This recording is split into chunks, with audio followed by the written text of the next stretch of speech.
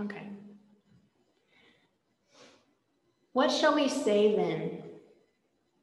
Shall we go on sinning so that grace may increase?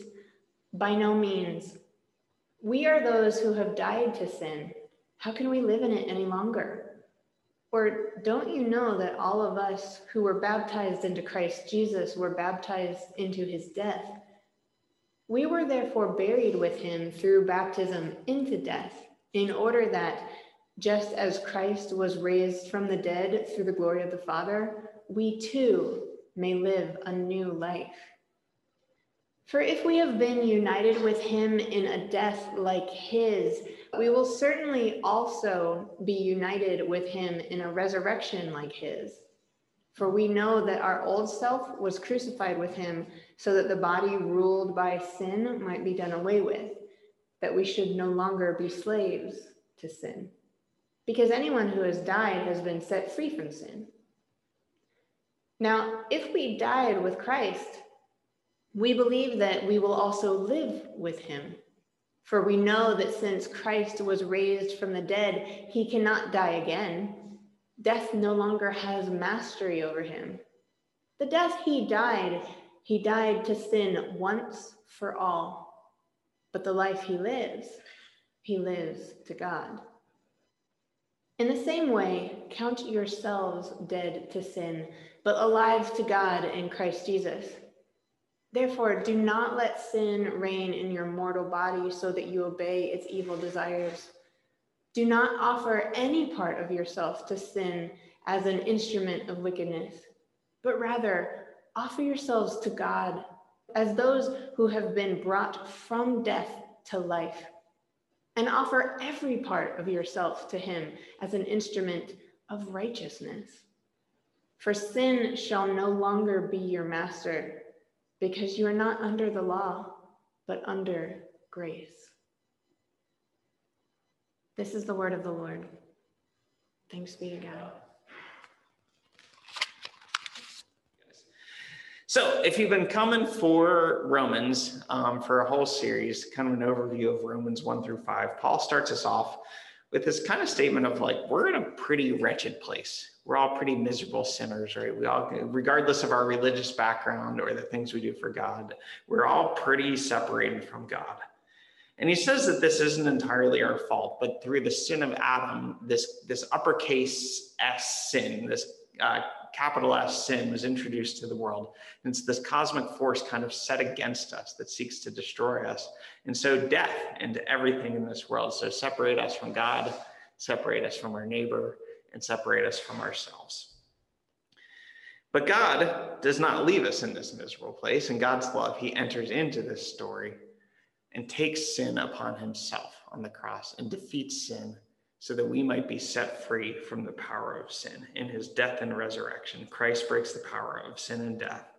And those who have been found in Christ are now delivered from the power of sin and death, not just forgiveness, but as we saw last week, actually invited into a new humanity.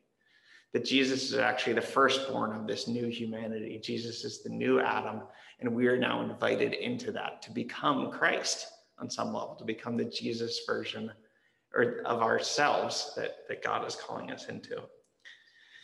So what Romans is getting at is that when Christ comes, there's actually this like whole new thing that starts. In the Old Testament speak, it's called the age to come. Jesus calls it the kingdom of God or the kingdom of heaven, or as Romans will call it, the new creation or the new heavens and the new earth is what Revelation will call it. This whole new reality where there's no more crying or mourning or death or tears, where all that death and separation is removed. So we become one with God and we become one with our neighbor, with one another. There's perfect love and there's no longer any separation or death within ourselves. And what Paul is saying in Romans 6 is this, that when we came into Christ, we died with Christ. So we no longer belong to the old thing. The old age, we no longer belong there. We now live in the new age, the age to come, the kingdom of God. This is where we belong, that we are called into this new humanity. And it might seem like that's a really difficult task, right? How do we live into this whole new dynamic reality? How do we become like Jesus? But what does Paul say? He doesn't say it's actually a lot to do. what he says first and foremost is that our job is to realize where we stand. Kind of the summary verse for this passage, he says, count yourselves as dead to sin and alive to God in Christ Jesus. So if we are in Christ, our first job in learning to be like Christ is to realize who we are and where we stand. That we have already died with Christ. We have already been raised up with Christ. We already belong to the age to come. And then Paul's moral instructions are basically this: live as such. Live that out. It's not that you actually have this like huge to-do list in front of you. Instead, he says basically realize who you are and live it out. Realize where God has already placed you and live it out. And Paul says that one of the ways we remember that identity, one of the ways we stay in that identity, is to remember our baptism. We sometimes miss this symbolism about baptism, right? That when we are baptized, especially if we were baptized in the immersion tradition, we go down into the waters. It's symbolic of death. And then we're raised up to new life. So death and life is the symbolism in baptism. And actually there's symbolism of it actually being like the womb. We reemerge from the womb, reborn. And so, yeah, that's what he says. You were baptized into Christ's death and you were raised up in Christ's death. And so, I've always liked when you go into traditional churches, they have that little water in the front of the church, in that sense that you can touch that and say, remember your baptism. Remember that you have already died with Christ and already been raised up with Christ. Remember your identity. So it's not necessarily the sense of feel all this guilt over the ways you aren't yet conformed. Instead, remember your identity and live as such. And that's kind of that key question that Paul starts this whole thing off with, right? Shall we go on sinning so that grace may increase? In other words, if God has radically forgiven us, even in our sin, does it matter if we do good? Can we just keep on sinning and sinning and sinning if God's love is actually unconditional? And the simple answer to that question is yes. Like, yes, we can. We can keep sinning till the day we die. And God will keep forgiving us. But what Paul says is this: why would you? You died to the old thing, so leave it behind. And step into the new thing. Step into the life of God. Step into the freedom that is in Christ. Live in life and love, not in sin and death.